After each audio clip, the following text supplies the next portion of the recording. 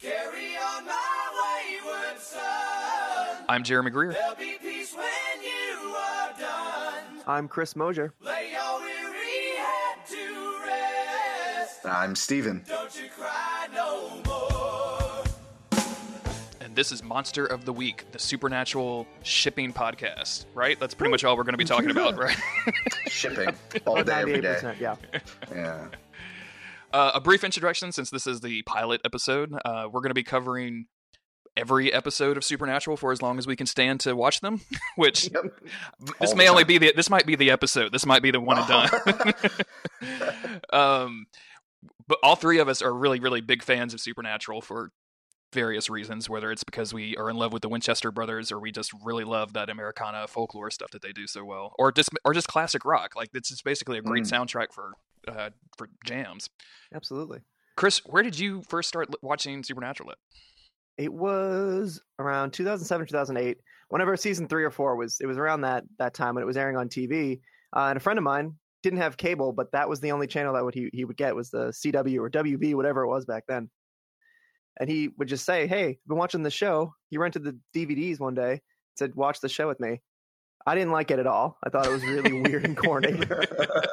But this is back when I was in high school. We hung out all the time, so he would just put it on all the time and be like, "Hey, man, come on, let's just watch this." And by the time we got to the end of season 1, I was finally hooked. It took a little while. It took almost 20 episodes for me to really get into it. It took 22 hours to convince you to keep watching Just this. casual watching.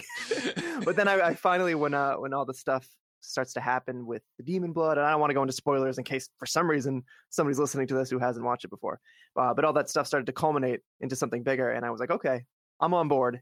And from then on, I rewatched every season close to 7 or 8 times probably now. Wow. I've seen, I watched it with family members, with different friends throughout my life. I just kept rewatching it, and I don't know why. So looking back at these episodes now has been very, very bizarre. It's like looking into like a piece of my life that I haven't revisited for some time. Yeah. Why was I so obsessed with this show? This doesn't make any sense. Very strange. Steven, what about you? When did you start watching? It was actually roughly around the same time. It was near the second half of when season 3 was. No, I take that back. It's when near the second half of when season 4 was on. I went up. I was visiting my sister in North Carolina at the time, and she's like, "Hey, have you ever heard of the show, Supernatural?" I was like, "No, I don't. I'm not really a huge TV person. I don't really like all other times, especially cable television. It's kind of stuff. They're good episode to episode, but it's At first, I was kind of like Chris. I watched the first couple episodes, and the very episodic television nature of it kind of put me off. I'm like, I don't really like this. I like when a story is tied together more, like a miniseries. And very similar to him, once I got to when they actually kind of like, no spoilers. When the meta plot actually starts taking place for at least the first 5 seasons, that arc, when that kind of really gets going, is when I was absolutely hooked. And I had borrowed the first 2 seasons, the DVDs of them, and so I had to mail them back up to my sister, and then I immediately went out and bought the first 3 seasons that were on DVD, and it sucked because I got to the end of season 3, and then I had to wait until season 4 came out on DVD to actually see what happened. So I was like, oh no. So and then I've done a very similar thing. The first 5 seasons I've watched through a good 5 or 6 times at this point. Nice. And I've seen seasons 6 through 8 about twice. Okay. It was like a comfort food. I used to It put it on and really was just like that. This used to be like, I started watching this as it was airing. Like my wife and I had just gotten married. We had just bought our first house, and because we were a married couple, we didn't do anything exciting anymore. So like just looking up teen dramas to watch on the CW, right? Like that's the only thing. That's the only way that I could really. I was living my life vicariously through Sam and Dean, is what I'm saying. Gotcha. But yeah, so I was doing the week to week episodes, and like looking back now, I have no idea why I stuck with this show at all. Like the first couple of episodes that we're covering today are like the first episode is interesting because it does a lot of world building, but they immediately go into just like a second episode where they're just spinning wheels for like 30 Yeah, minutes. there's a whole lot of nothing happening. And I remember like throughout these seasons, like it's always like the first couple of episodes of a season has like some really good strong like that metatextual story thing happening, and then it's the last couple of episodes that have like a really strong flavor to that, and then everything in the middle is just fucking miserable. So I'm looking at this stuff, and I was looking through episode titles last night, and I was like, wow, this is not going to be. I mean, there's some standout episodes, but like not for any of the right reasons. Like in season 3, there's a whole episode about a racist truck. Like right. it's just some of the shit just doesn't even make sense. We get Bugs, which is about bugs. Just about bugs. Yep. Yeah. We go from, I mean, the first few episodes, especially in season 1, it's all tackling popular urban legends and popular folklore. And then you've got bugs. Yep. So I don't really know just where lots that of one insects. Well, the stereotypical thing of that episode is it's an Indian burial ground. That's right. You're right. What's going on. Oh yeah. So they shove that in there. I think that may have been the hook that really got me at the first, was like the idea of this quasi horror story covering like individual stories out of the like Americana folklore. Like that's really, really interesting. Like the second episode that we're going to be covering today is about fucking Wendigos, and like I've read Wolverine comic books. I know what a Wendigo is. Like it's all stuff like that. Like we're gonna see vampires, we're gonna see shapeshifters, we're gonna see all kinds of shit. And for most of it, it's like their own kind of take on it as well. Like they don't take a lot of things wholesale from popular culture. They always try to twist it a little bit, which I can appreciate. Yeah. And even the stuff that they do, they still put their own spin on it. That makes it pretty cool. Yeah. Like, yeah. Even they eventually do clowns, I think in season 2. Yeah. Which is great. And then around season 5, that's when the show really starts digging in even harder with like the meta stuff, like acknowledging that it's a show. Good. Like at one point the boys are going to a like a convention, like a supernatural con. Yep. Oh, it's great. So good. And I think that's when the show really shines, is when they let their writers loose on all of that, because that's like the best episodes. Those are like the best episodes to me. That's what keeps the show worth watching in my mind now, currently, like going forward, are those meta episodes or those one-off comedy episodes. Because it takes a show that has 11, 12 seasons to be able to be that funny with their characters still within their own world. Absolutely. And sometimes it works really, really well, and sometimes it's just like, why the fuck am I even watching this? Hey, they did a musical. Yeah, they did a when musical it does episode. land, though, it's really great. Like, it is. I don't know how they ride that line, when they do actually nail it, how they ride the line between, like, they have me laughing really, really hard, and then they'll flip it back over to me being incredibly sad about what's happened to a character within, like, a couple of episodes. And I think that's incredibly impressive for a TV show to actually be able to manipulate emotion like that. Yeah, I think it's true. The entire cast and crew is aware that you have to be able to stretch your imagination a little bit for this show. And if you take just one step back, everything is absurd, completely absurd. Yeah. And because they know that, it makes the absurdity okay in a lot of ways, at least in my mind. Yeah, it's and just like a lot of these like teenage drama shows, like these dudes are not teenagers and not played by teenagers. Like I did the math yesterday, and Dean is literally 38 years old as of season 12. Like that is fucking ridiculous. Go get a real job. Stop fucking with these demon shit. My favorite episodes are the ones where Sam and Dean just go into like a high school. With guns on them and are hanging out with teenagers, asking them questions. Hey, I heard your friend went missing. Want to tell me about it? No, I don't know you. Yeah, get away from me, creepy old guy. You just randomly showed up in your awesome looking car. That's okay. There's I think it happens in episode 2 where they show up to a crime scene basically in like their civilian clothes, which for Dean is like flannel and blue jeans. He looks like he dropped out of a Kevin Smith movie. Like he's hanging out at a fucking mall somewhere. But yeah, like, and eventually they get better at this, which I think is kind of a cool arc. Like the boys are pretty amateurish right now when they start in episode 1. but they get better and better at like conning, cops, and they get better at their actual hunting skills, which is pretty interesting to watch. I guess we should probably describe the setup of the fucking show, right? Now that we spent 20 minutes talking about it. So Supernatural is a TV show that follows two brothers whose mom was mysteriously murdered by some weird supernatural force when Sam was a baby. Sam is the youngest brother. Dean was 4 years old at the time. Their dad goes on a hunt to try to track down this weird supernatural force and becomes what's called, with a capital H, hunter. So hunters are these dudes that go around and basically take care of all of the weird supernatural shit so that they don't kill normal people like me and Chris and Steven. It's basically kind of like you're a long-term 18-wheeler, like a truck driver, except without, it's just even worse. Or more awesome. Yeah. So I guess, do you guys want to get into the first episode at this point? Yeah, let's do it. Yeah, because a lot of that setup is in that first episode. Yeah. So episode 1 is just a pilot. We open, as I mentioned earlier, with you're seeing the Winchester mom, whose name I've totally forgotten, and won't really matter until a few seasons anyway. Mary, Yeah, there Mary. we go. We see Mary, waking up. She hears Sam crying. She goes to check on him. She sees her husband, looking at him. Goes downstairs, and then surprise, the husband's actually falling asleep watching TV. Which, hey man, fuck you. Like, help your wife take care of your crying child. Like, what are you doing falling asleep in front of the TV? But yeah, so she goes back up and then realizes something terrible has happened. Starts screaming. She just basically is lifted to the roof at this point, right? Yeah. Well, we don't see that happen. Like, we hear her scream from downstairs. That's when we see the dad, John. He wakes up because he hears that, and then he runs upstairs. And then whenever he gets in there, actually nothing seems like it's wrong.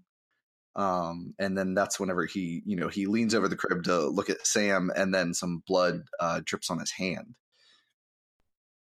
Yeah, at that point, his wife had just been pinned to the ceiling above. Nothing weird about that. That's when that's revealed, is whenever he looks up and he actually sees her up there. Everything was still normal up until that point. It's only afterwards that she catches on fire, of course. Yeah. Yeah. Also, she's bleeding from her abdominal region. Yes. I don't know if at this point it's supposed to be what they later make it. I'm not entirely sure, because this is either intentionally or unintentionally setting up a lot of stuff. Yes. For much later down the line. Now, I don't know if this is a question I have. We don't necessarily have to answer it now, but I've always wondered what the symbolism is supposed to be, because obviously this isn't the only time that this happens.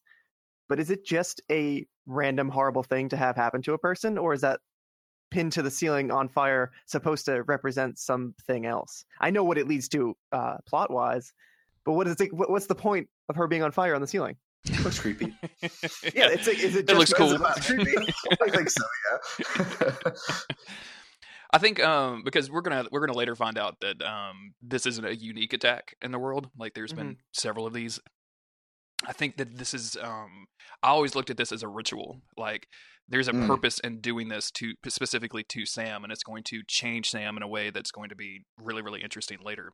By the end of the season, we're going to start realizing like what's going on with Sam and why this is affecting him. So, but I don't know. It's never really sufficiently explained. For a show that has 12 times 22 episodes, like 150 episodes at this point. Some of this stuff is just very badly explained, and some of it is way over explained. It is easy to forget. Like you say, there's ritual, and a lot of what they discuss and a lot of what they deal with is based on ritual and just these old, strange happenings in the world, things from urban legends and folklore. But like you said, we just sort of brush through everything. They have to get through the action of an episode in 45 minutes. They just have to breeze through everything. So we sort of leave the explanation. We leave what to me is the creepier stuff. We kind of leave it to the side in order to get through the emotional drama or the physical action of an episode. Yeah, they very much want to throw you into this and set you up, and then turn the world loose, turn you loose in the world, and then immediately apply the brakes in episode 2, which we'll get to. Yeah. Thankfully, though, we come back and we visit this actual instance a little bit later. That's right. It's going to be much later, actually, with a little more context. In that way, there's a tiny bit more explanation. Yeah, there's nothing really that I can remember specifically, unless it happens like after season 8, because like I said, I didn't watch past that. which I guess is weird. I'm gonna have to do that now, aren't I? Y'all, there's a if you guys don't even go look at the cast for the latest season of Supernatural, because just the casting has a huge spoiler that is fucking. I can't believe they're doing it, and it's dumb. Actually, I think I know exactly what you're talking about. Yeah, I'm pretty sure I saw that, and I was a little bit bummed at seeing that. For the listeners out there, we've talked about spoilers a couple of times, and just to clarify, we're going to try to keep. I think it'd be fun to have this podcast be like a watch along, like so you could watch a couple of episodes, listen to this, and then so we're going to try not to spoil it. I think most people who are into Supernatural are already well into Supernatural, so if we're oblique about certain things, you probably already know what they are, and if not, we're just trying to protect the people that maybe haven't seen it yet. So, but definitely spoilers for the episodes that we're covering. 100%. Yeah, I think that goes without saying, but. That was more experiential, so we can get to the reveals and then actually reveal them. A little more fun that way. Yeah. So we see this whole sequence of events where the mom is lit on fire at the roof, and it creates this crazy visual effect that definitely Sam will not remember, and it will not cause him to have a bunch of mommy issues or anything. No. Oh, no. This won't come back up. Daddy John comes in, and John Winchester is played by the incredible Jeffrey Dean Morgan. So a fun game to play when you're watching Supernatural is to always look for the guest stars, and when you see Jeffrey Dean Morgan's name pop up, you are always in for a treat of an episode. Although, I don't know how sincere you're being with this. Jeffrey Dean Morgan has, later on in, The Watchmen, as say what you will about that movie, he's great in that movie. And then the stuff he's been in The Walking Dead, he's really good in that. And later in this show, he gets good. But I think, the first few episodes he's in, something was going on. It kind of felt like whenever he would say things, it felt like I was watching one of my friend's parents in a stage play. They're just awkwardly standing there and trying to be really sincere with what he's saying, but I was oh, dude, somebody got acting lessons. That's because he was playing their father, and I think he's maybe 10 years older than Jensen Ackles. Yeah. He's just what the fuck, guys? I'm not that old. They tell him he's going to play this dad in this show about, oh yeah, two young boys. They're okay. He's what? No. They're in their 20s? I thought these were 12-year-olds. I can't be their dad. He was in the Marines at a real young age, okay? Yeah. That's true, yeah. I do, well, we're not going to go into it, but they do some stuff with young John Winchester, too. That's always really delightful. Oh, it's so great. Yeah. That's great. One thing I like about this part is you immediately, they set up this, I don't want to say trait's not really the right word, but they set up this cliche that the show is gonna keep going with throughout its life, which is Jeffrey Dean Morgan, John Winchester, grabs Sam, hands Sam to Dean and says, Dean, run, get out of here. Go take care of your brother. I'm going to stay here with your mom. So from the very beginning, he is the world's shittiest father. Grab both of your kids. You have a 4-year-old and an infant and run away. Why are you giving an infant to a 4-year-old? This is not appropriate behavior for a father. It makes me so angry. And Dean's whatever, Dad, I got it. Yeah, and Dean from the beginning has daddy issues all over the place. He's yes, sir, right away, sir. I'll do whatever you say. So we skip over, then we go into the present day, and we see, is this where Sam and his crew are partying at the bar, basically? Yeah. Sam's got a denim jacket, so we know times have changed. Yep. He's a really successful law student, I guess, about to go for a job or something, an internship. I don't know. He's about to do some law things. It doesn't matter because it doesn't happen. Spoilers. Isn't a Law and Order it's just this little swirl of my life is so perfect right now because his girlfriend's boy, I really love you, my boyfriend, and his friends are you're so great and successful. Who cares about your family? And we know how this ends. Yeah. Yeah. In rewatching this, I realized that Sam is very much like the player character in Dark Souls 1, where if you just leave him alone, if Sam just lived his life and didn't try to do anything, everybody would be so much happier. His girlfriend would probably still be alive. All of this stuff. Spoiler alert: his girlfriend's going to die here in a few minutes. But it only took 20 minutes to get to a Dark Souls reference. I'm proud of you, Jeremy. I thought about doing a Bloodborne reference whenever you brought up Hunter with a capital H. I don't want to be that guy. Yeah. Thanks, Jeremy, for taking the bullet on that. If it's going to happen, you know it's going to come from me. I can't help myself. So yeah, they're at the bar and they're celebrating Sam's like interview, which is a weird thing to do. But then we go back to Sam's house where him and his extremely hot girlfriend are hanging out, and Sam like detects with his hunter senses or whatever that someone has broken into the house, and then gets the drop on Dean, and then like there's this extended like kung fu scene of Yeah, them it's like Jason Bourne kung fu. absolutely But, yeah. awkwardly long. Like they pause and look at each other, and there is enough light to know who the other person is, and then they continue fighting. It's Sure, like, yeah. Okay. And then you Only get that, time that in the great... series that they use kicks as well. Oh, that's true. Yeah. Yeah. Sorry, Oh Jeremy. yeah, no, it's okay. Yeah, because Sam does like a weird roundhouse kick here that like doesn't go over his knees. It looks like he like spins Yeah, around, but it's not a very hot kick. It's very half-hearted. So yeah, this is revealed to be Dean, Sam's brother, who's come back to because their dad has gone missing, and there's this weird scene where I don't know what Sam is thinking here, but like Dean's like, "Hey, I need to talk to you alone," because the girlfriend has wandered out by this point and basically no clothing at all. And, I just want to say that if my girlfriend woke up hearing me talking to somebody late at night, wanted to come see who it was, I'm gonna assume she'd probably put a shirt on. or like yeah, some pants, 100%. like some pajama pants. It's like, She's okay, like, and then Sam, what are she you doesn't- doing? She doesn't even comment on how uber creepy Dean is about it. Like, it's like, ooh. Yeah, he just shows up out of nowhere, starts hitting on his brother's girlfriend. Totally cool, dude. Totally cool. Totally great guy. Yeah, super great. But Dean tells him like, "Hey, yo, we need to talk. Like, we have some family business." And Sam is like, "No, anything you can tell me, you can tell her." And then Dean's like, "It's a hunting trip." And Sam's like, "You need to jet, girl. Get the fuck out of here." It's just, what did you think it was else gonna would he be? show up for? Yeah. Look, if this is about our medical insurance, like we can just Yeah, talk in front of my girlfriend. He's not there to borrow money. Well, he's probably there to borrow money. True, true. So yeah, their dad is missing, and Dean convinces Sam to spend basically the weekend hunting down his dad. Dad's been on a hunting trip, and he hasn't been home in a few days, as we hear thousands of times in the Yep. series. And it's Now, great. If people who watch this on Netflix, I bet that they don't have to really experience it the way that we did. Either watching it on TV or watching it on DVD, you get that little intro every single episode, and Netflix, I think, automatically skips those now. Mm-hmm. Yeah, I leave the intros on though because later in the show, I really like the intros. They get me pumped Mhm. for what's going to be happening. So I always watch those. Just those leave them on. sound clips are just embedded in my brain Oh, they're forever. so good. Saving people, hunting things, Big the things. family business.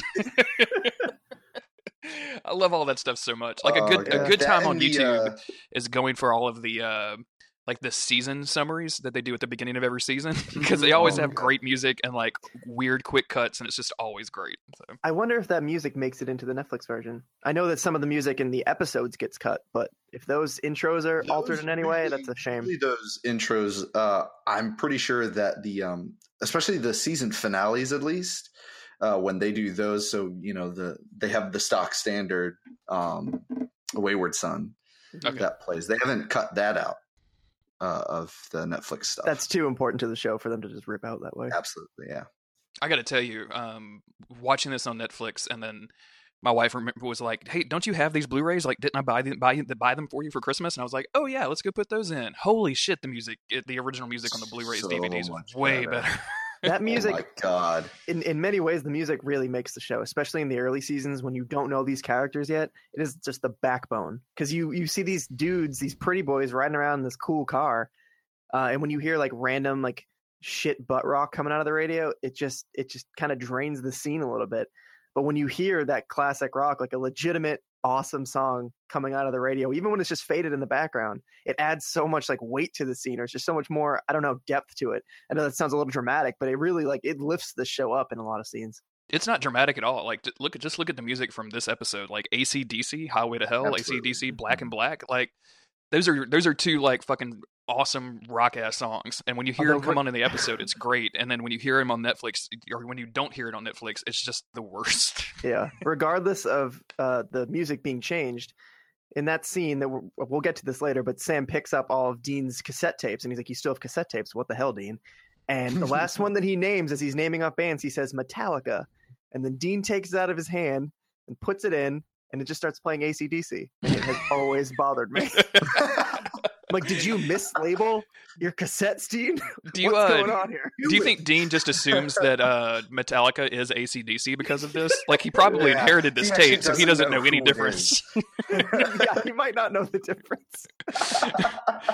Dean going to a Metallica concert and hearing Enter Sandman for the first time and going like, what the fuck is this? Who are these guys? Doesn't seem that illogical. I want So- to bring it back to this scene because we have to get through this exposition. I want You're to right. talk about this Yes. exposition. Yeah, we got to get through this, which is always We a were good time. raised as warriors. Oh, my God. Dad's obsession to hunt the thing that killed Mom. I was like, oh my God. Someone got paid to write that. They don't Oh use. my They don't even God. use the whole episode for exposition. They use this one 3-minute scene to tell us everything that anybody in any writing meeting has ever come up with. For this show. That's so. It sounds like he's exaggerating. You're not, because it's the if you most watch on the behind nose exposition stuff, ever.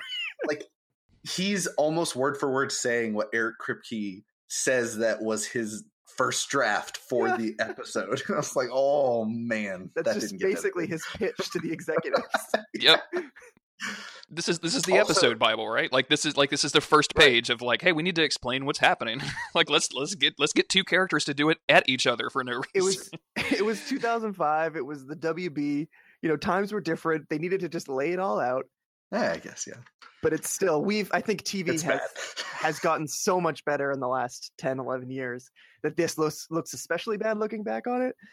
But it's heavy. It's some heavy exposition. I wrote, the only note I took for all this was Exposition City. Also, Sam puts in that really cool like hand scythe thing that we just never see again. It's on the cover of the DVDs too. it's And I on was the like, whoa. cover.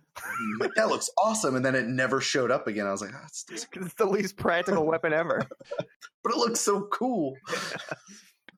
I love, and we do see like during all of this, we get to see like the first time that we get to see the Impala for the first time, which is the Yeah. Impala is basically like So a good. character in the show, which they, Absolutely. It's the Batmobile of the show. it's cooler than the Batmobile. And I know me I and you were going to agree. go back I and agree. I forth don't know on about this that, because but it's pretty cool. You are watching, Jeremy. let's not bring up I think- Batman because Steven's going I to get think- mad. Yeah. I think Kripke described the Impala as a Rottweiler of a car, and I think that's a very apt description. Yeah, Especially in the sound design, because Hmm. every time that engine that comes up on the speakers, it's so good. yeah. That Even car the is sound never of the like door. just going 35 miles an hour somewhere. It's always No like way. It's this scene where after all the exposition where they lay out everything that we've said on this podcast, they say it all, and then Dean's like, "Hey, bud, listen to this recording that Dad left me," and I think it's him saying something about how he's lost or something. I don't remember. You guys Yeah, remember? Don't remember. none of this stuff really matters. All I know is that's where Dean is like, "Well, I got to go find out because he left me this voicemail." And of course, Sam's first question is, "You got EVP on that? Electronic voice phenomenon or whatever it is?" I'm like, wow, just like riding a bike, Sammy, huh? You don't forget. But of course, that's where we're introduced to like the plot of episode 1, which is the woman in white. When they play the audio of the voicemail backwards, I think you hear a ghostly woman saying, "I can never go home." It's this whole thing is just so weird. Like, Yeah. I mean, like the way they introduced the woman in white is really strange. Like there's a dude in his car who's like on the phone with his girlfriend, and just in comparison to Sam and Dean, he looks about 12 years old. The dude should not Right. be driving a car. Yeah. And then like and my wife watched this with me, and we both agreed that the woman in white, the actress that they use, is just way too hot to be a hot ghost. Like, right? Yeah, just like, wait, that like was- dial it down a little bit. Her Like, I get that attractiveness she's like is supposed to try and actually seduce them, but still, that does make it creepy a little bit. because I'm That's just like I was like, oh my god, like what would I think if I actually came up on that? Like, I obviously wouldn't let her in because that would be weird if I'm driving down a road that looks like that. I'm never stopping. One, and then two, like if there's a chick that's that hot just sitting on the side of the road, I'm like, okay, someone's got like a gun and is waiting in the woods to like come like get the drop on me or something. Sure. Yeah. It's a honeypot situation, is what you're saying. I don't know.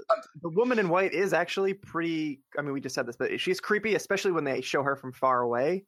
when she's Mm, standing on the side of the road. Later on, they have her standing on the bridge before she like tips over off the edge of it. Whenever she's shot from afar and just looking before they like do those ghostly edits that like make the camera skip around a lot. Mhm. Before they do stuff like that, when she just stands there as a singular white figure, she actually is pretty creepy. But Supernatural's never exactly subtle about these things, so the No. creepiness doesn't last that long, but it is what it is.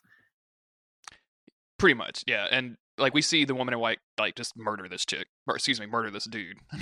Like, I get. Do they ever actually say what she does to them? Because like all we see is just blood explode up onto the window. We don't What she have. does to Sam is she sticks her fingers in his chest until I guess your heart His is supposed heart to explodes? explode. I guess, yeah. I was Yeah, like, oh my god. some of the mechanical stuff in this show just doesn't make a lot of sense. Like that shot that you're talking about where we see the car and you can't see her or him because the windows are all fogged up, but like all of a sudden blood explodes on the driver's side window and then the windshield, and I'm like, what angle? What are we doing here? Like what? That happens a lot though. That's a pretty standard intro for a lot of the show. That's is true, someone yeah. closes a door and then blood sprays up on the window of that door. We should get a running count of every time that the show opens with just literally like a blood splatter somewhere because it seems Yeah. like it's almost every episode. Except Gotta for get those- very story important ones. Right. Even in story important ones, we'll still get a cold open of some rando dying. Yeah.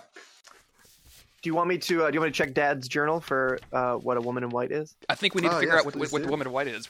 Okay. Can you read to us So- from Dad's journal, please? Sure. Also known as Wikipedia.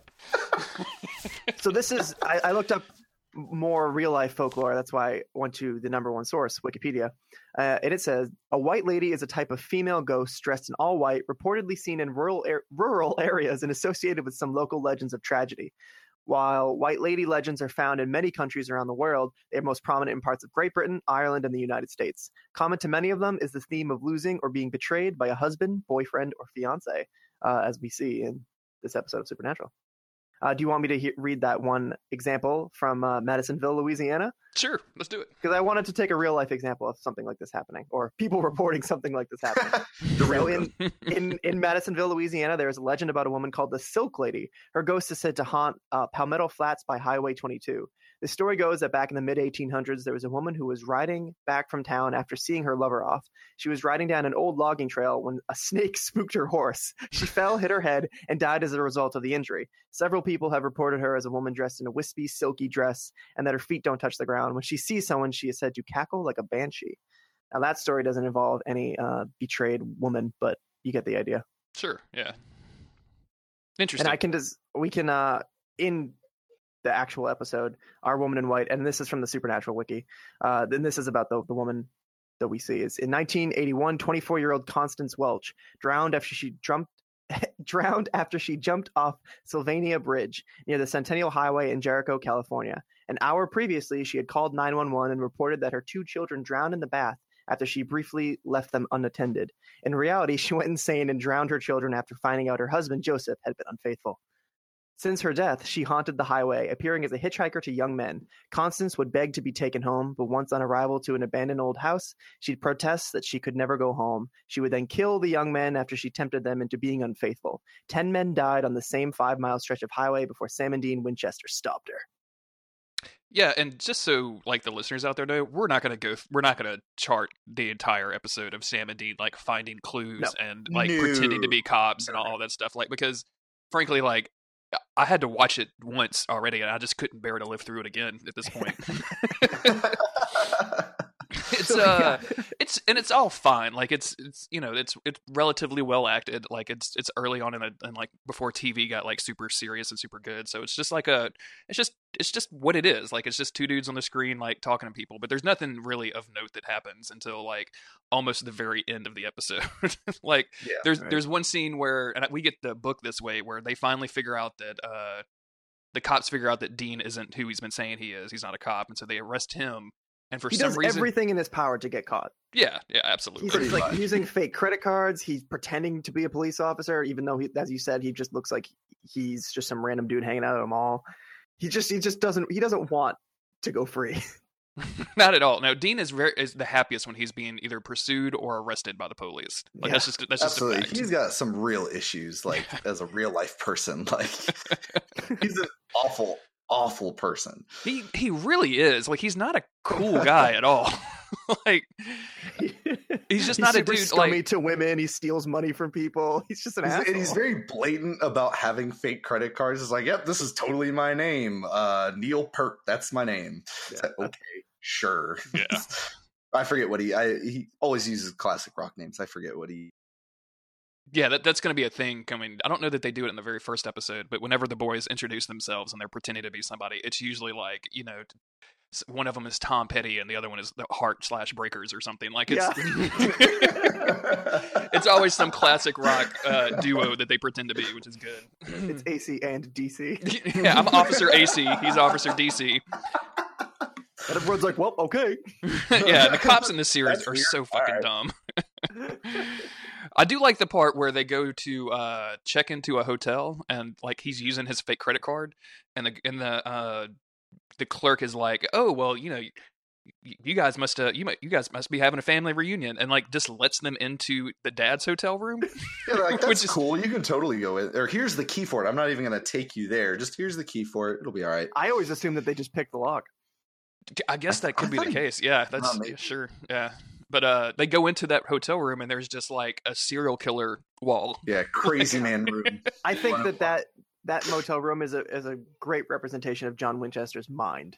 When Yep. you walk into that room and you look around, like, this is what it's like inside of his head.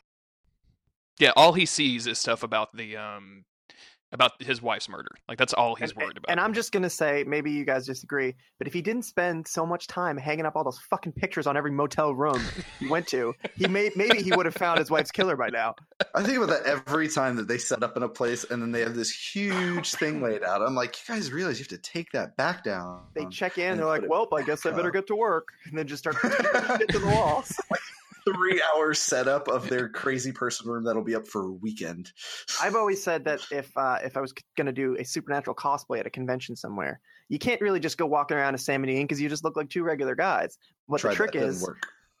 you go back to your hotel after, and you've had every inch of that place covered in weird pictures of ghosts and shit, so that if you invite any friends over, they'll see that and either think you're a serial killer, or then they'll finally get the reference. Yeah, I like- they might get it at that point.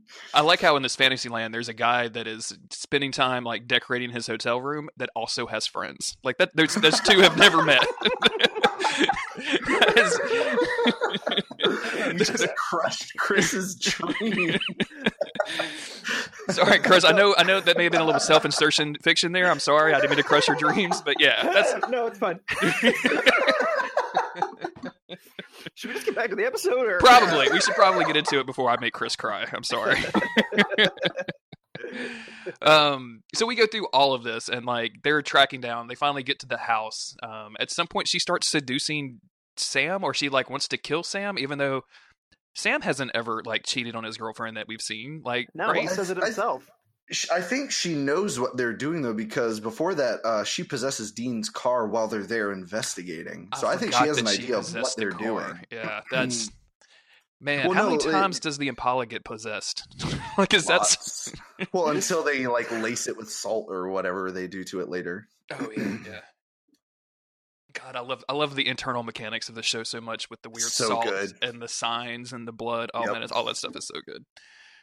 But yeah, like the twist at the end, because Chris, you obviously just read the thing where she has two kids that she actually drowned, but we don't find that until like the very last of the episode where she cons Sam and Dee to go into the house, and like they're doing the little ghost battle thing, which they do pretty much every episode, and then like two fucking ghost kids just show up out of nowhere, and we're like, what? Yeah, Who are these kids? kind of creepy. Ghost Also, kids are Sam shows up at Constance's husband's house, who's just this like beaten down, leather faced old man whose Oh, wife yeah. and kids are dead. Yeah, And he's a super worldly looking dude. Like I was Sam like, man, shows that guy up, was starts gnarly. poking him, asking him questions. And he's like, wasn't your friend just here bothering me about this? And Sam's like, yeah, that was probably my dad, but like, I'm going to keep asking you these questions. The dude freaks out, tells him to leave. And Sam's like, oh, and by the way, have you ever heard of a woman in white? Let me tell you about this ghost story to add on to your grief. No, never heard of it? All right, I'll see you later, man. Peace out. Hope you feel terrible. Like, yeah, Also- that's exactly. He just goes inside and cries. There's no way that dude was married to the hot ghost, by the way. Like, there's just no way that has Yeah. ever happened. Like, that, Absolutely. I don't care what he looked like when he was like 20 years younger or whatever, but Yeah. like the dude basically looks like Harry Dean Stanton, and like it's just yeah. Anyway, I'm not going to keep the age differences in this show will just continue to like annoy me throughout. Like it's just all ridiculous. I do love the picture that they have in the newspaper of her because it's like supposed to be old timey, but it's very obviously like she looks like a woman does now. Like that makes sense. Like she in no way looks like someone who like grew up in the 50s or whenever that was supposed to be. Yeah, it's pretty ridiculous. But when they finally get to the house and they're like trying to figure out how to kill her, then the two ghost kids show up, and I like this because had she just never gone into the house before? She always just kill them in the car outside and then like starts the cycle over again. And then so And the she first walks Never back. go home. yeah. Now that she's in the house, the kids immediately just like grab onto her and I guess take her to hell. Like it's just they just look like she's melting or something. It's really bizarre. The weirdest graphic ever. It's a really bizarre CGI, man. Yeah, these CGI early definitely episodes gets when they better. destroy the monsters gets real funky. Especially these first few episodes, you're just like, ooh. And that's pretty much it. I think we have our first and what will be a tradition at the end of the episode where Sam and Dean either Stop the car. yeah, they have to stop the car somewhere, pull off to the side of the road, somewhere scenic, and either they're having a beer or they're talking to each other over the hood, or they're not telling each other the secrets that they're keeping from one another, which that's not happening right. yet. But we'll get to that. And that happens a lot. We also just real quick, I had noted that when Dad's journal is first dropped on the table in front of Dean, we get the coordinates, and that's where we're going to go on episode 2. But there's like a beam of light coming in through the window that lands directly onto the journal. It's like Captain their Bible. Highlight, just here it is. And then, of course, when we get to it, I think it's worth noting because of how often it happens.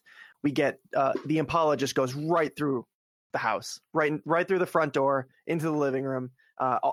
Immediately before that, Dean shoots out the windows of his own car, and I just want to say, this car takes a beating like no other. I mean, like the things that happen to it at the end of the season. Yeah. They have to actually rebuild the entire car. Absolutely insane. So anyway, Also, back to the speaking end about of the episode. Whenever he shoots out the window, they haven't established rock salt at this point, right? No, Like he but just shoots through the window, and Sam's like, "That was weird. Why'd you shoot at a ghost?" Why'd you shoot at a ghost? That should be we shouldn't name this episode pilot. We should name it Why Did You Shoot at a Ghost? we got it. And that's pretty much Anyway. the end. Like that's the first episode of what is going to be like a 12 season long series. Sam goes back to real important. Sam goes back to his I guess apartment or whatever he's living in. He's got a huge apartment. Yeah, it's nice. And then he lays down on the bed, and then he's like, what's his girlfriend's name? I forget. Jess. He says her name. Jess. Yeah, he says her name, and she doesn't answer. He's like, okay, that's weird, and then lays down and then looks up at the ceiling, and what do you know? She's pinned to the ceiling again, bleeding from her stomach, and then she's engulfed in fire, just like dear old mother. Yeah, kind of a huge drag. And then Dean comes back in and grabs him and saves the day once again. Yeah, for all of his faults, Dean does know when to show up when trouble is around. Like There is usually, a deleted scene. there and is, yeah. It's Dean driving away after dropping off Sam, being, where Sam has just said, listen, I can't be a hunter with you. I got to go back and be a lawyer because that's just what's in my heart. And we all know that to be true, of course. Yeah. And Dean's like, whatever, bro, I'm out of here. That's what he sounds like. But as he's driving away, the streetlights start to flicker, and that's when he knows something is wrong and instinctively goes back to Sam's house. Just thought that's worth noting since there's really no explanation for it in the actual Yeah, he just episode. shows back He up. literally like, just "Hey!" shows back up. I just assumed he was coming to ask for that $20. He forgot to ask for at the beginning of the episode. Oh, After shit. Sam got all dramatic and like, you can whatever you can say in front of me, you can say in front of her, and he was like, well, I was just gonna ask for money, but Sure. Can I borrow money from her too? she doesn't even need it anymore. Come on. Yeah, she's dead. What does she need money for? Oh God, He would totally say something like that. Probably would, yeah. Also, I think this is actually I don't know if is it Halloween the night that they're having the party? It's Halloween weekend. Yeah, roughly. so I'm trying to figure out what date it is because on the wiki somewhere I was looking up, just like different factoids and stuff. This is supposed to be the anniversary of their mother's death. Oh, that could make sense, definitely. So I can't remember the exact dates and whatnot. I should probably look those up. It's early. I know it's early November. It's like November 2nd or something like that. They do say it in the episode. So that because he's gone for the weekend with Dean. They're off on their weekend trip to go hunting with their dad or whatever. Yeah, it the mom was killed November 2nd, 1983. I don't know why I remembered that. Yeah, they just because they say it like 6 times in the intro for the season. But yeah, then they just do an 18 years later thing. So yeah. But anyway. That's episode 1, I guess. Yeah, and I guess this is going to be like the first in just a long string of Winchester girlfriends, or just women around the Winchesters that die horrible deaths. Especially the Sam Winchester curse. Especially Sam Winchester. Like once Sam Winchester stings them, they stay stung. Like that's right. That's right. There's they just all die. It's so sad. And that gets us into episode 2, which is maybe the most boring episode of television that I've watched this year. No, there's definitely worse ones in this season. Yeah, good, great. It's gonna be fun. This season 1 will be a lot of fun. Oh yeah, I'm actually just now looking through the list, and oh yeah, there's definitely some worst episodes. Episode 1 actually ends with the last scene is Sam like loading the shotgun and then saying we've got work to do before throwing it into the trunk with that Tarantino camera angle up from the trunk looking at the two brothers. And that's a scene that they use a lot at the end of several episodes, at least several seasons end this way. I know that with that repeated line and with that repeated camera angle. So I think it's worth noting that it shows up in the first episode. Yep. I also think they call each other bitch and jerk in this as well, which is an ongoing thing between the two. Yeah. Mm-hmm. As they're walking back to the car. Yeah. It's that brotherly, like, oh man, you're such a bitch. Oh no, you're such a bitch. Like it's that kind of like jokey back and forth until like one of them is going to get, in a bad way and actually start meaning that kind of stuff. Which that doesn't happen for a while, but they do find excuses for the brothers to say awful things to each other. It was, it was this monster, this demon that was saying it, really. Yeah, right. Yeah. I was possessed by a passive-aggressive ghost. Whoa. Like, yeah, we're your siblings. We get it. You don't really like each other that much. It's fine. It happens. You love each other. You don't like each other. That's just the way it goes. That's what siblings are. And the fact that they spend so much time with each other and they have such a fucking toxic family, just like, I barely speak to any of my family. Like, we text each other more than we talk on the phone. And like, that seems to be working for everybody. Like, they have to be within 6 inches of each other at all times sitting in that. So. There's also, this is going to take us into season 2, that there's a pretty significant height difference between Sam and Dean, and Sam is much taller. And pay attention as you're watching these episodes going forward, and you may have caught it when you're watching it, but like they block these scenes almost always where Sam is a good 2 or 3 feet behind Dean in any given conversation. So it kind of looks like they're the same height, but they're not at all. I think Jared Padalecki is something like 6'4" or 6'5", and he's a giant of a human I always assumed that Jensen Ackles was on the shorter side. Like, I'm 6 feet, and he looks like he's maybe, I don't know, 5'9" compared to Jared Padalecki. Yeah. But I think Jensen Ackles is actually like 6'1" or 6'2". He's taller than I am. But just next to his gigantic brother, he looks like a little shrimp. And it's probably worth noting that like eventually one of his running nicknames is just Moose. Like people just call that dude a Moose. Just ridiculous. They gave up trying to actually make him look smaller somewhere around season 4. They're like, all right, just be huge. It's fine. Yeah, they can't draw attention away from Jensen being shorter than him, so they just draw attention to the fact that he's freakishly tall.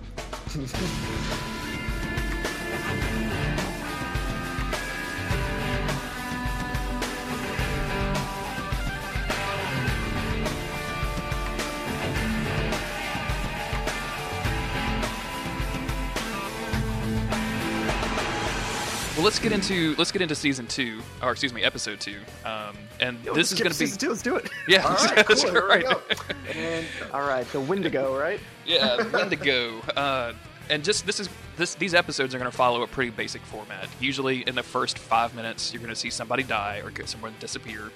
The next scene, we're going to see Sam and Dean like talking about the meta plot. In other words, they're still trying to find their dad. So they're going to be talking about trying to find their dad, and then like immediately ignore finding their dad and just go straight into solving these weird hunter Sam problems. will protest and say they should keep looking for their dad, and That's then true. he'll see someone else die and be like, "Oh, I feel bad. We should help these people." And I feel a little bit bad for Sam because he actually had a pretty decent life up till about 3 minutes ago. Like Yeah. he was doing okay, like going to school. He had a hot girlfriend. He had some like very racially diverse friends in a very WB kind of way. Like he seemed to be doing all right. And now like he's like, well, let's hurry up and find this dad thing so I can go back to my life. And Dean's just committed that this is his life for the rest of his life. So like he's just like, no, we ain't got to hurry. Like let's go check this Wendigo thing out and just see what happens. Yeah. It's really weird. It's also one of the only times I feel like that they go off the beaten path that way. I mean, they'll drive all over the country to a town or a city to deal with whatever monster is lurking around, but they just go out into like the woods, into the deep woods on this one. And I feel like this is really the only time that they do that.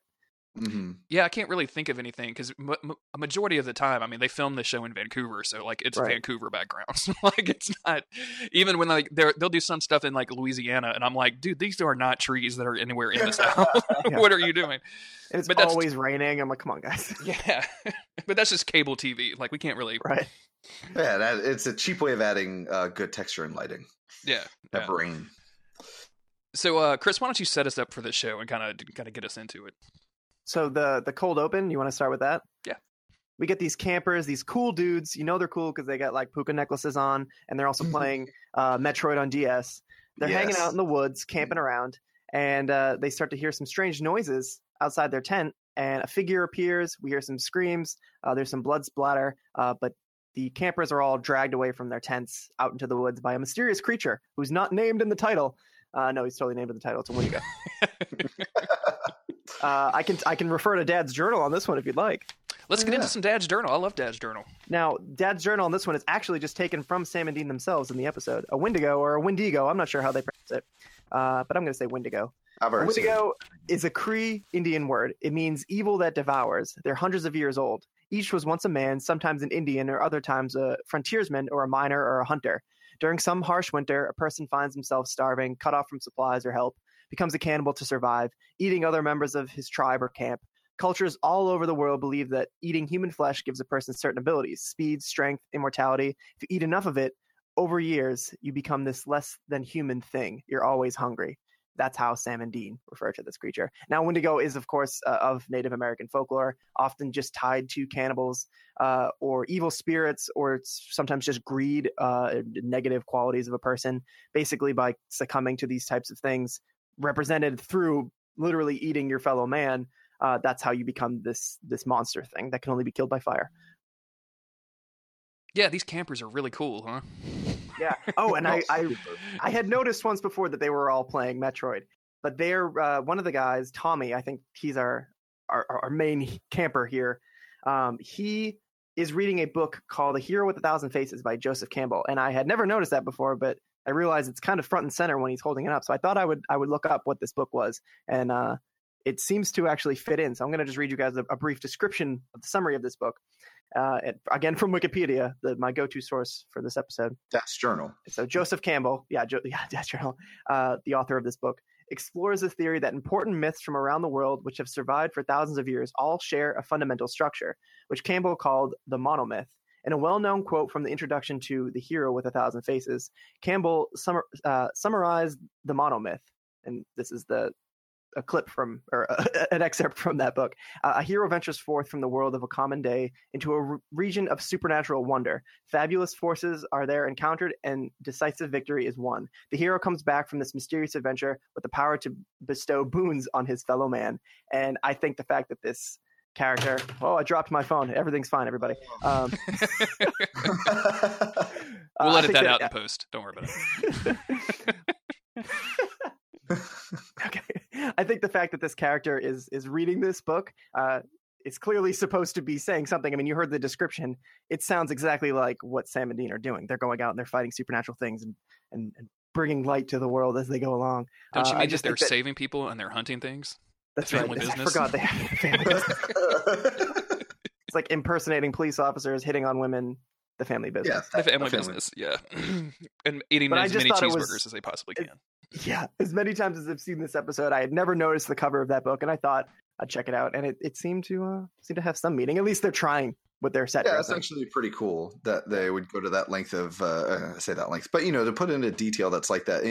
Even though the hero's journey isn't necessarily an original thing, it's still really neat that they're paying homage to it or pointing out like, hey, this is what's going to be happening here. And eventually, I think that the way that they eventually turn the story in later seasons, that actually is really cool. Yeah, Twist on the hero's journey. Unfortunately, that's probably the most interesting thing that happens in this episode. Not wrong. We get some stuff where like the dude obviously gets taken, like one of them walks out and then like he disappears, and there's some weird stuff, and then Sam and Dean are on the scene to investigate, and they start meeting people and interviewing them and then figuring stuff out. The primary character in this is going to be one of the boys' sisters, who is contracted some sort of hiker person to like go and track her brother down because her brother has been missing. The last contact with the brother is a video selfie that he filmed on his Trio 600. Oh boy, when I saw that, I was like, oh. Yeah, that's People actually do that? That's a device that definitely existed at some point. He's trying to show off that sweet necklace. I'm telling you, man. I just These want to say guys at the end of the episode, when he is in a stretcher being taken to the hospital, he has no shirt on, but he still has that fucking necklace on. Yep. These dudes It are means like something to total them, man. pros, man. Like Yeah. they are just like leaving. Like they're probably leaving too much bro out in the country. Like they're going to bro up the wildlife if they don't watch out.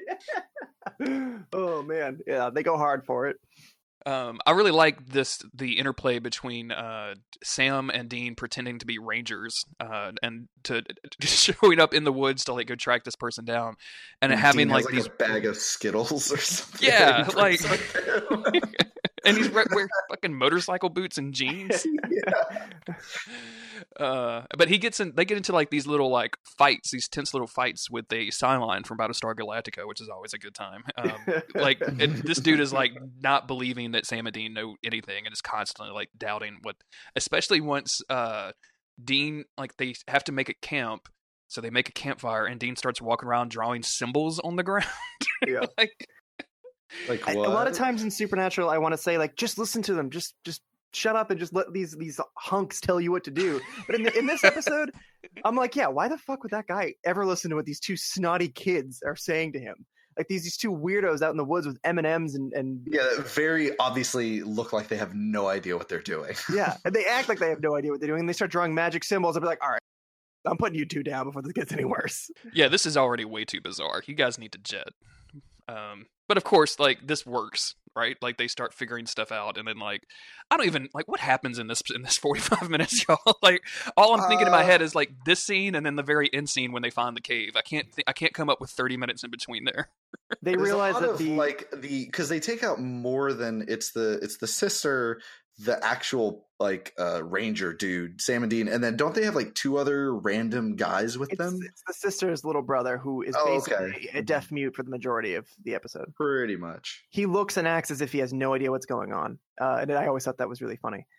But I think it's just them kind of like looking around the woods, Dean being like, hey, Haley, I think her name's Haley, you should trust me, and I'm going to keep hitting on you, even though you're very concerned for your brother right now.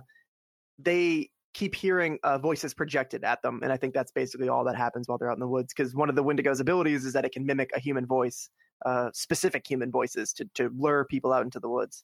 And that was actually the only part of this that I had ever recognized from the Wendigo legend. I remember reading stories as a kid about voices, mimicked voices calling people away from their camps to go die in the snow somewhere and be eaten by Wendigo. So that's really all that happens. Is they shout, or the Wendigo shouts at them using the voice of the brother, and then eventually I think the hunter gets like eaten or something. Like, oh, that's got to be him, and they're like, don't go after it, and he's like, but I'm going to because I want to be like the guy in Jurassic Park. So here we go. Yeah. Exactly like the guy in Jurassic Park. I expected him to call the Wendigo a clever girl. Clever girl, Wendigo. I love it. I do like the fact that the Wendigo is like present enough of mind to like grab these bros from the woods and like string them up for like safekeeping. Like I'm just gonna leave you on this hook, and like in a month I'm gonna be hungry and I will come back and eat you. Which is, I mean, that's actually kind of creepy to think about. Like the Wendigo, for as little as they actually use it in this episode for more than just to move the plot forward, because that's really what they do is they sit around and talk until the Wendigo makes a noise and then the plot moves forward for the episode. Yeah. But there's like a lot of I think missed opportunities for this is actually a really cool creature that kind of just doesn't really do anything. Like once you actually they see it, then they dispatch it pretty quickly, like almost immediately. And it doesn't really pose a threat to the main. Does it capture Sam or Dean? I think it captures Dean, and then they have to follow the breadcrumbs. Actually, Sam says this is better than breadcrumbs because he follows a trail of M&Ms to the cave. It's the Skittles or M&Ms or whatever, which is just like quintessential fucking Dean of like, can you just picture him like strung up on the Wendigo's back and just tossing out an M&M at a time? Yeah, it's just ridiculous.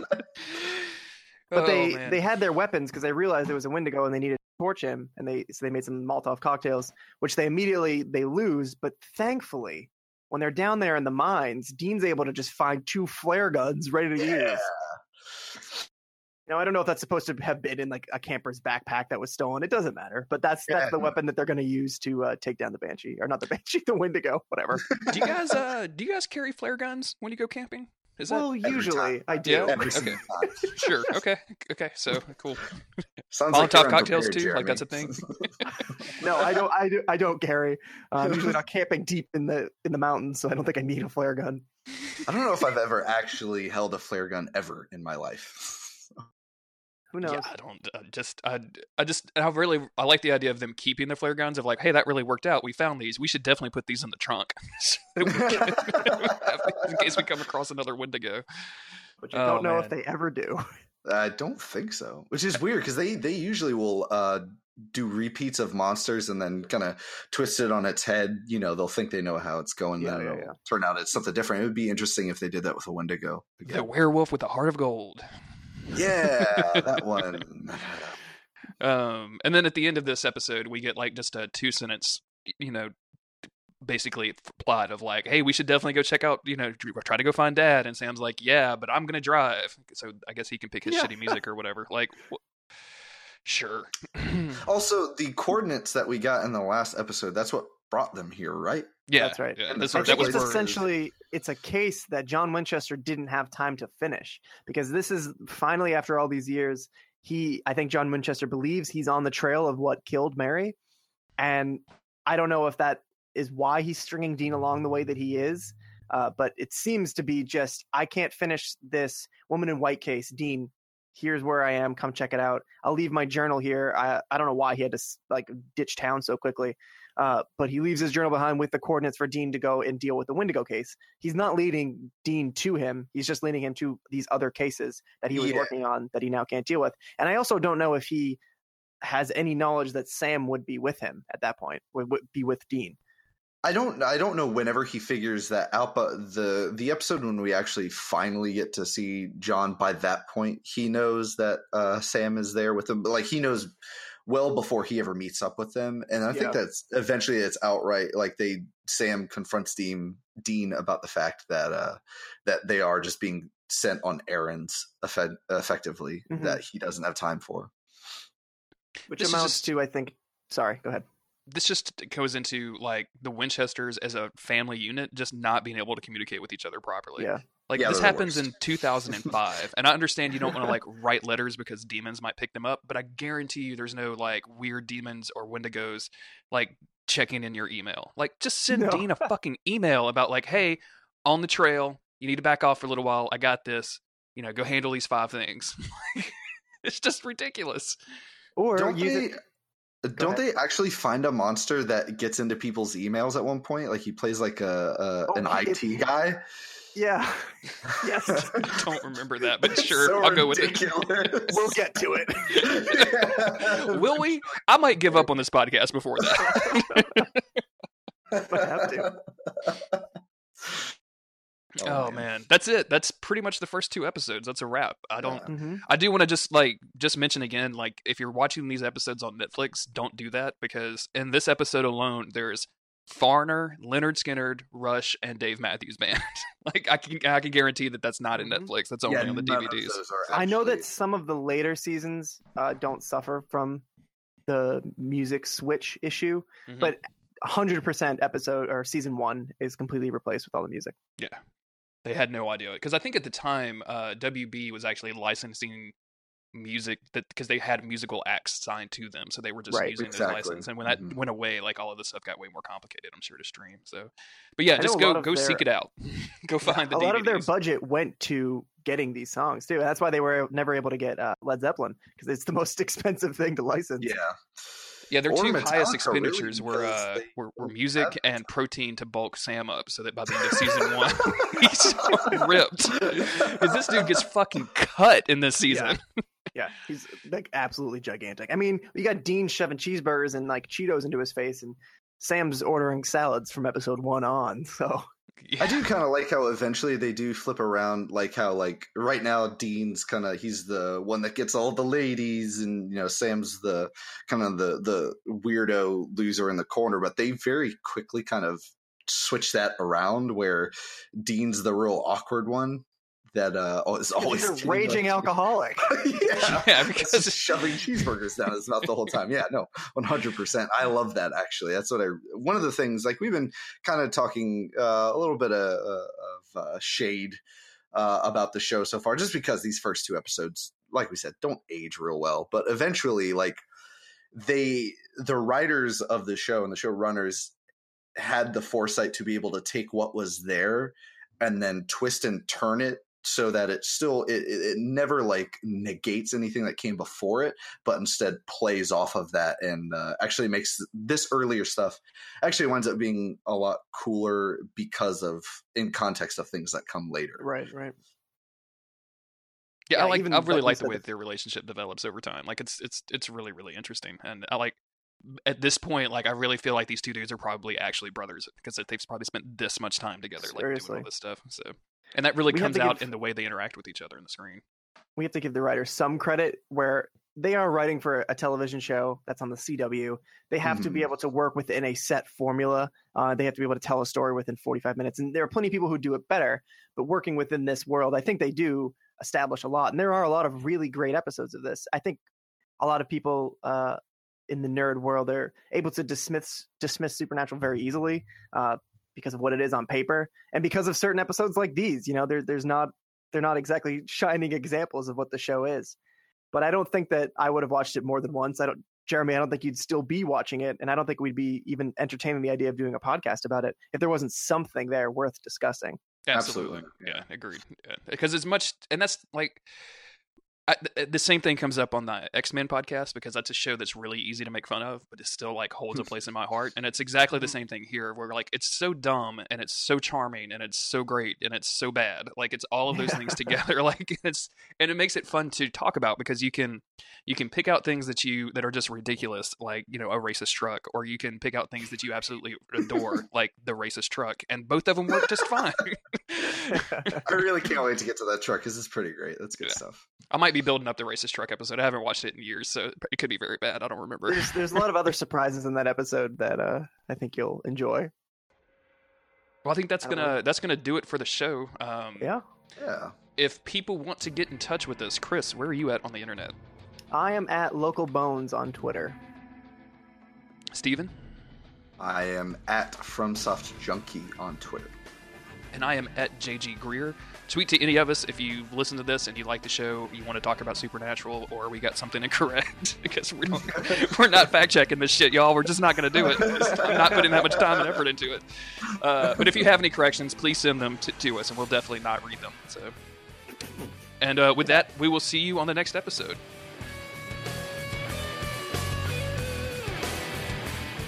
Let's try to do all 3 of us do a saving people thing for the outro. You think we can do it? Shipping people, No, Chris. exaggerating things. Chris, It's a stop. fandom What- business. what do you- that's not how you.